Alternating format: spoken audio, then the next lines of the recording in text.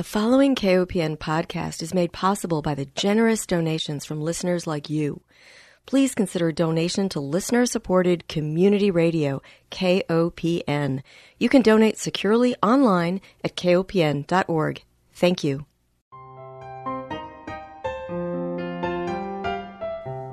Hi, welcome to Food Sleuth Radio, where we help you think beyond your plate.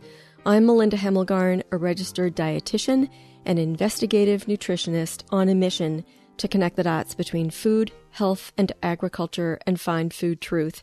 And today I'm honored to welcome my guest, Ms. Kate Mendenhall. She is the executive director of the Organic Farmers Association, which advocates for more domestic organic farms, strong organic standards, and technical assistance and education to support national growth of organic farming. Prior to joining the Organic Farmers Association, Kate worked with the Pesticide Action Network, the Center for Urban Education and Sustainable Agriculture at the Ferry Plaza Farmers Market in San Francisco. She also served as the executive director of the Northeast Organic Farming Association in New York. Kate lives now in her hometown of Okoboji, Iowa. That's in the northwest section of the state, deep in the heart of this country. She worked as the managing director for the Iowa Organic Association for 3 years while starting her own organic livestock farm. She continues to farm while leading the Organic Farmers Association. She has nationwide experience and dedication to organic farmers. Throughout her career, she has young children, so she cares about this issue, and she describes herself as a fierce advocate for what organic farmers need and want from the ground up. Welcome, Kate. Thank you so much. I'm really thrilled to have an organic farmer here to speak with me, a consumer educator, also an advocate for organic food and farming, because through my lens, I look at it as a way to protect public health through protecting the environment. And with climate change at the top of our radar in terms of challenges for future generations, I see organic farming as a way to have truly regenerative farming practices that can help mitigate climate change. So I'm curious, though, to know what led you to organic farming in the first place? Mm-hmm. Well, I grew up in my small rural town of Iowa during the 1980s farm crisis. And so much of our, we do have a little bit of tourism locally, but much of the economy was agricultural. And by the time I graduated from high school, almost none of the students in my classroom were farming anymore. They'd all moved into town. And so I really saw the impact of industrial agriculture and the sort of heartache from farm families having to leave their farm. And I left feeling, one, very connected to agriculture and the landscape around me, but thinking there must be a better way to preserve American family farms and healthy food production for our country. And so I really left Iowa for college looking for what that answer might be and found organic farming, went to a little college in Maine and just started talking to farmers at the farmers market. And I had this big aha moment where organic agriculture for me is a great way to circle all of my interests in one. I love ecology and nature, and organic farming really embodies that and all of the standards that outline the way that we as organic farmers farm. It includes a lot of social justice components, and that's really important to me. And also just grows healthy food and is very community focused. So a lot of our farmers sell direct to their local communities, and I love my small town community, and I love being able to provide them with healthy food. And that's so important as we look at climate change and we look at the challenges of COVID, and we realize there are so many faults with our industrialized system. And I think everything's being laid bare now with so many crises facing us. So what I thought was interesting, though, is that you said that you went to a college in Maine where you were exposed or really enlightened about the benefits of organic agriculture. Do you think you would have gotten that same message if you had gone to a land-grant college, say Iowa State? Probably not. Land grants seem to be very focused on agribusiness and conventional industrial agriculture models. I know a lot of friends who I grew up with who went to study agriculture, but they aren't farming. They're doing some sector of agribusiness. And so that hasn't been the focus. There's definitely a lot of progress has been made since I was in college, and a lot of student organic farms and a lot of sustainable agriculture programs, which were just starting as I was beginning grad school. But no, I mean, I realized when I left Iowa that I had not seen very much food being produced. seen a lot of grain farming, but not a lot of food farming. And so it was very eye-opening for me to see all this local food at the farmers markets, to see small farms growing food for their communities, CSAs, robust farmers markets. That's just something I wasn't that exposed to in my rural town, and that thankfully is just starting to change. But I did need to leave, I think, to see the opportunities for the heartland. Yeah, I agree. I'm here in Columbia, Missouri, which is where the land-grant college is, and I would have to agree that our agriculture department is very much influenced, or to a large extent influenced, by agribusiness as well, production agriculture.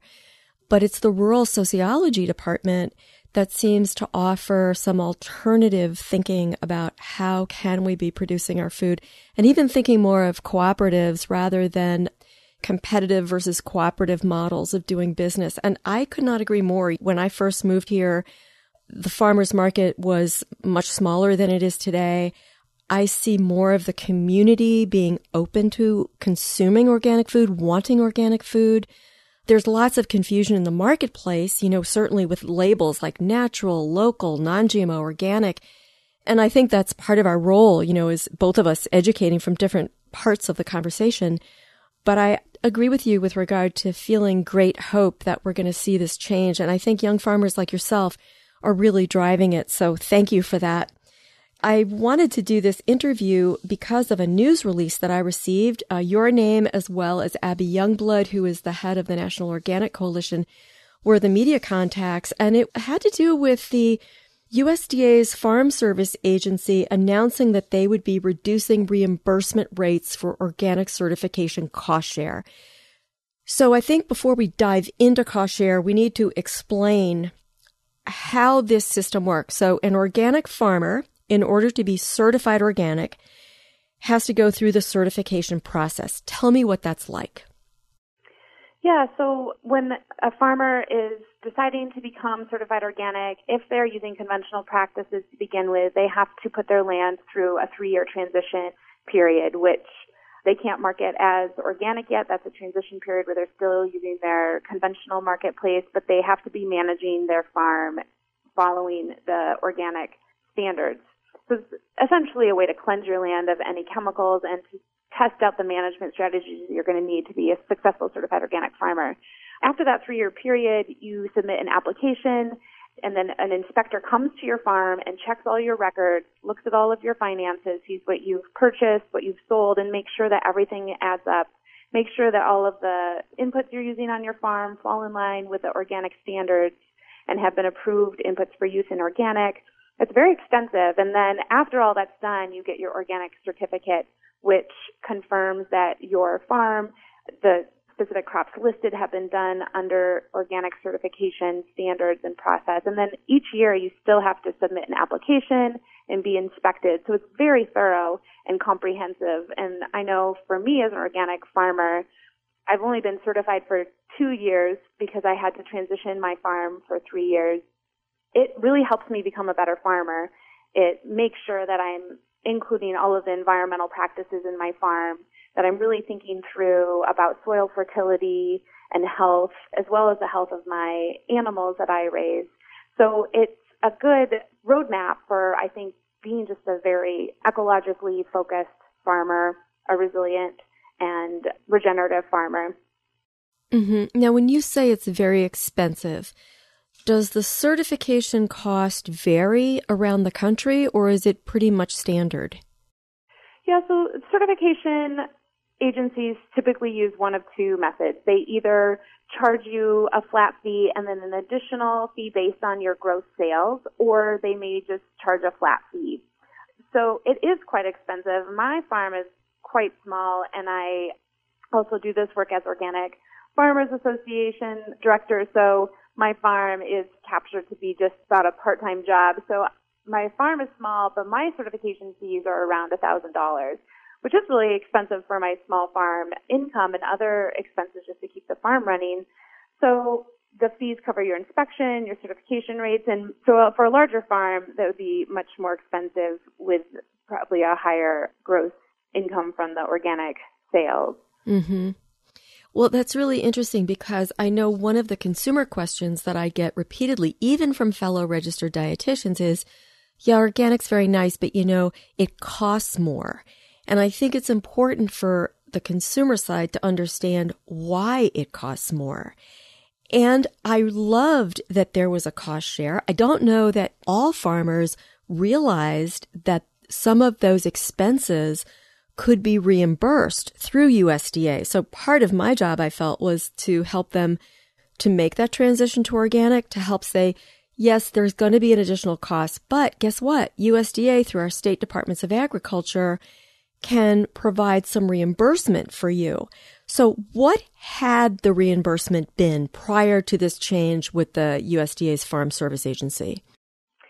So for years, the Organic Certification Cost Share Program has been a steady program where a producer could get up to 75% of their certification fees reimbursed, with a maximum of $750 per scope. So my farm is certified for organic crops and organic livestock. The other potential scopes are handling and wild crops. So if I was also certified to process my chickens on my farm, that would be a third scope under my farm. And if I was also harvesting some wild crops on my farm, that would be a fourth scope. So it's up to $750 per scope. And 75% of your certification fees I was getting about 75% of my certification fees because I did have those two scopes and my farm is relatively small. It makes a big difference. It really makes it affordable for me to become certified organic. And I know that that is one of the biggest hurdles for farms who are following organic practices but just nervous about certifying. It really helps them enter that and open up additional markets for them, like wholesale markets or places where they don't have a face-to-face explanation opportunity with their consumer. Mm-hmm. Okay, and just to clarify this word scope, that was new to me. And it sounds like when you say per scope, it means per organic item that you are selling off your farm, if that's a different kind of word. So a chicken, if you've got beef, that would be a different scope? It's actually more like a category. So the four categories you can certify under are crops, livestock, handling, which is like food processing, or wild crops. Okay. Something you would find in nature and just harvest. Great. Okay, thank you. That makes it a lot clearer. All right. So to me, then, it seems like someone who's working harder, because the organic farmer does have to work harder to keep better records and to be ready for the certification inspection. You're also improving the environment. So if we look at water quality, for example, the water that comes off of your farm, because you're not using toxic chemicals, is going to be cleaner. Because your soil is in better condition, you're going to have less problems after a heavy rain, for example, or you'll be able to hold on to water more during a drought. It seems that the cost share is an incentive where we all win. It's an incentive to the farmer, but everyone wins because the environment is protected and therefore public health is protected. Do you see it that way too? Yeah, I do. I mean, I think organic agriculture is a really cost-effective way to encourage farmers to provide a lot of environmental services. There are a lot of USDA agriculture subsidies which pay farmers to do these environmental services, but organic farmers are volunteering to follow very strict regulations and volunteering to incorporate the strictest of environmental services and practices on their farm, and then they pay for it in addition. So the Organic Certification Cost Share Program helps reduce that burden a bit and does reward farmers for the environmental practices that they are doing, just like a whole host of other USDA FSA programs do, to try to incentivize farmers to adopt these programs. Right. Okay, I need to remind our listeners that if you're just joining us, you're tuned into Food Sleuth Radio. We are joined by Ms. Kate Mendenhall. She is the Executive Director of the Organic Farmers Association. This is a national organization which advocates for more domestic organic farms, strong organic standards, and technical assistance and education to support a national growth of organic farming. Kate lives in the heartland of the United States, and she is an organic farmer herself. All right, I want to talk about the change then. So the USDA's Farm Service Agency has announced that they want to reduce the reimbursement rate or reduce the incentive to do things that are better for public health and the environment. And they want to reduce it from, instead of a 75% reimbursement, to a 50% reimbursement.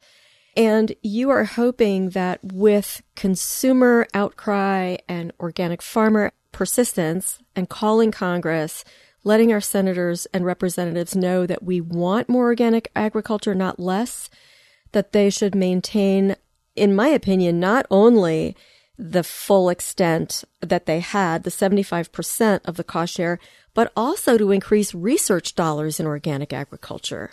Yeah, organic agriculture, like I said, has so many benefits for the environment and helping us reverse climate change that we should be supporting more and more organic research, more farmers to consider transition to organic, more certification of organic.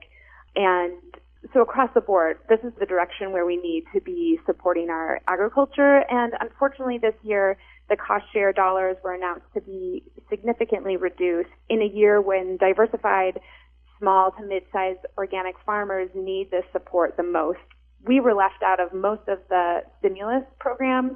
Diversified farmers just didn't fit. It was more for large-scale commodity growers that were provided stimulus support during the pandemic. And we were asking Congress to consider 100% cost share this year, so to really increase the program. And instead, it was unexpectedly announced that it was reduced to 50% from the historic 75%. So we really have been advocating for our consumer supporters and our farmers to tell Congress how important and necessary this program is, to call in and ask for those funds to be reinstated or even increased. And we're hoping we can get that back to where we need it. Yeah, I totally agree with you, Kate. You know, it's interesting with regard to the stimulus packages. I don't think a lot of people really have a good idea or understanding of where that stimulus money went. And when I learned that the stimulus money went to support the kind of agriculture that is not sustainable, that is not regenerative, that is increasing our problems with regard to climate change, I was really upset. But it's not easy to find that information. You know, it's not on the front page, at least of my newspapers. So I want to direct people to your website, organicfarmersassociation.org, because when I went there in preparation for this interview, I learned so much from the organic farmers that you featured in light of the COVID-19 crisis. And what I thought was so interesting is that, yeah, organic farmers had CSAs, they were doing fine, but with the COVID-19 crisis, they saw greater demand. All of their CSA shares were sold out earlier than expected. So we are seeing a shift. We are seeing more consumer demand for more regionalized agriculture. We want to know where our food comes from. Do you have any stories that you want to share from your farmer members about the COVID-19 crisis and how it's impacted them? Yeah, this is one aspect where we saw this past year during the pandemic, our food system just stumble on itself and bring to light all of the problems that we have nationally and regionally in our existing food system. But at the same time, we saw a lot of successes come out of these organic farmer and regional food system stories. So organic farmers are typically much more diverse market. They were able to be nimble and shift and bring food directly to consumers and have the infrastructure and the flexibility and the diversity of foods growing on their farms and in their business model to be able to do that. So at Organic Farmers Association, we're trying to lift up those stories and bring them forward to Congress and to the public to show, while we're also examining the places of our food system that failed, let's also look at the places where our food system thrived and was successful during this stressful time. And let's use those as success stories for when we're trying to rebuild our food system and look forward for future policies so that we can be more food secure as a nation. Mm-hmm. We saw a lot of farms just inundated with consumer requests, and I think part of that is that people have been at home cooking, not going out. They've been in control of almost 100% of their food dollars instead of grabbing something at the corporate cafeteria or grabbing something on the go to work. We were actually making those consumer choices ourselves and cooking most of our meals. And when we were doing that, we were choosing to buy much more organic, natural foods, and that resulted in a huge demand for those foods. Mm-hmm. Yeah, that's a silver lining to this crisis, I know. When I drive through Iowa, before I really got involved beyond dietetics, and I learned so much from organic farmers. I have so much respect for the hard work that you do. I served on a couple of organic farming boards, and that was where I really learned about the power of diversity in crops. Prior to that, if I would drive through Iowa, Minnesota, Missouri, Illinois, the Farm Belt states where we have a lot of corn and soy growing, I wouldn't have known that that was a problem. You know, everything was green and lush. Why would I think otherwise? But now when I drive through and I see monocropping systems where we have corn and soy rotations, I think about water everywhere and not a drop to drink. We can't eat commodity corn and commodity soy. We want to eat more fruits and vegetables. We want locally grown produce and meats. And I think that just as we're seeing local farmers see the increased demand, I'm hoping that we will also see an increase in the infrastructure that we need to support those farmers, like processing plants, for example. What do you do with your livestock when you want to take animals to slaughter and sell them to consumers? Where do you go? The poultry, the chickens and turkeys we do right here on our own farm. There really aren't any facilities that will take them unless I drive 5 to 6 hours. And so we just do it on the farm, and we like to be a part of that process. And we do that especially with my family. So my 7-year-old son is there helping butcher chickens right alongside me and my dad and my husband and my mom, and my sister helps when she's in town. So we really enjoy the family aspect of farming, and we do those on farm. For my pigs, I have to take those to at least a state inspector or federally inspected facility. So typically I have to drive 2.5 hours, but during the pandemic, we had, as you know, a ton of closures from large meatpacking plants. And so the result was that they were basically giving away pigs to people in their community to process. And within a week, processing facilities filled up until February of 2021. And so I was lucky to squeeze in to a local meat locker, which is just a little less than an hour away from me, because someone else canceled a small order that they had. But it was particularly difficult this year to find small to mid-sized processing facilities that would do local meat processing, but it has been a national problem for many, many years, and something that Organic Farmers Association has been working on in concert with other organizations, really leading that charge. And it's work that I worked on in New York, at Milton, New York. It's a national problem that we have lost that local infrastructure for meat processing, and it's too bad, because you really, as a consumer, it's such a great way to purchase meat. You know the farmer, you get to choose all the kinds of cuts that you have, and I love having my freezer stocked full of meat for the whole year. I'm a busy mom, and so I can just go to the freezer and pull out what I need for the week and don't have to worry about going to the grocery store. Exactly. I feel the same way, and I've always cooked for my family, and it is extremely rewarding. And that's another silver lining from this crisis, is that we, as you mentioned, we have more people at home cooking food for themselves and realizing that, it's not counted in the GDP, is it? All of the work that's done in the home doesn't add up to a greater GDP, but it's so important for the health of our families. So I think that we are hopefully going to see more processing facilities open to make it easier for not only homes to get cuts of meat from local farmers, but also our institutions. I mean, when you think of the hospitals and the schools that are using meat, even the meat in the grocery store, at least in my community, it all comes from an industrial system. Mm-hmm. Yeah, and the environmental impact of those systems is so great, especially on small communities that are quite rural, that don't have a lot of voice power, and their quality of life is impacted when they're surrounded by factory farms that are smelly and have piles of dead animals by the roadside. I mean, that's not the kind of rural landscape that we should be striving for in this country. I think we can do a lot better, and local farms that really care about those animals is really the way we should be framing our infrastructure to support in the future. I love my pigs. They get back rubs and ear scratches every time I go out to feed them, and I really care about the way that my chickens are being raised. They get a cuddle every now and then, but it produces a different quality of meat, I think. and it's more nutritious for the end consumer in the end. And I'm really paying attention to how their manure is being put onto my soil and where it's going if there's a heavy rain. They get moved so frequently through my perennial pasture that I'm not getting any manure runoff. There's not smell that's contaminating my neighborhood, and it's a much more balanced ecological system. We really need to be thinking, supporting infrastructure that moves us back into that type of framework. I couldn't agree more. Well, and we've also seen large outbreaks of COVID in facilities across the Midwest where we have these horrific meat processing plants where workers are really treated more like slaves than human beings. So one more reason to shift the landscape and the way we produce our food. Kate, we just have a minute left, and I want to give that minute to you and let you tell our listeners anything you'd like about your work, your organization, any calls to action. Thank you. Yes, Organic Farmers Association was created because there is a need for a strong voice for organic farmers.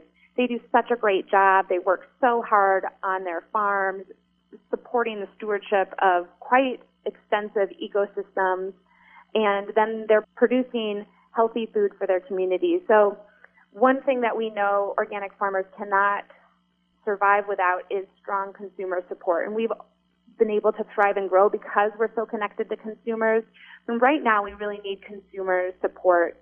We are working on trying to reinstate the funding for cost share so that more and more farmers can consider organic certification. And we're also looking at a new rule called the Strengthening Organic Enforcement Rule, which is trying to prevent imports of organic fraud coming in and undermining our American farmers' organic grain, particularly in this country, by price. So they're doing such a great job. We want to make sure that that's protected and that consumers' interest and trust in the labels is protected, and that we continue to have funding for organic agriculture across the board. So if listeners ever have an opportunity to call their senators or representatives and just advocate for organic food and farming and more funding to support a growth of organic farming, especially now as we're looking more comprehensively as a country at mitigating climate change, organic agriculture has such an important role to play in that story and still have an outcome of great environmental services, but also healthy, delicious food.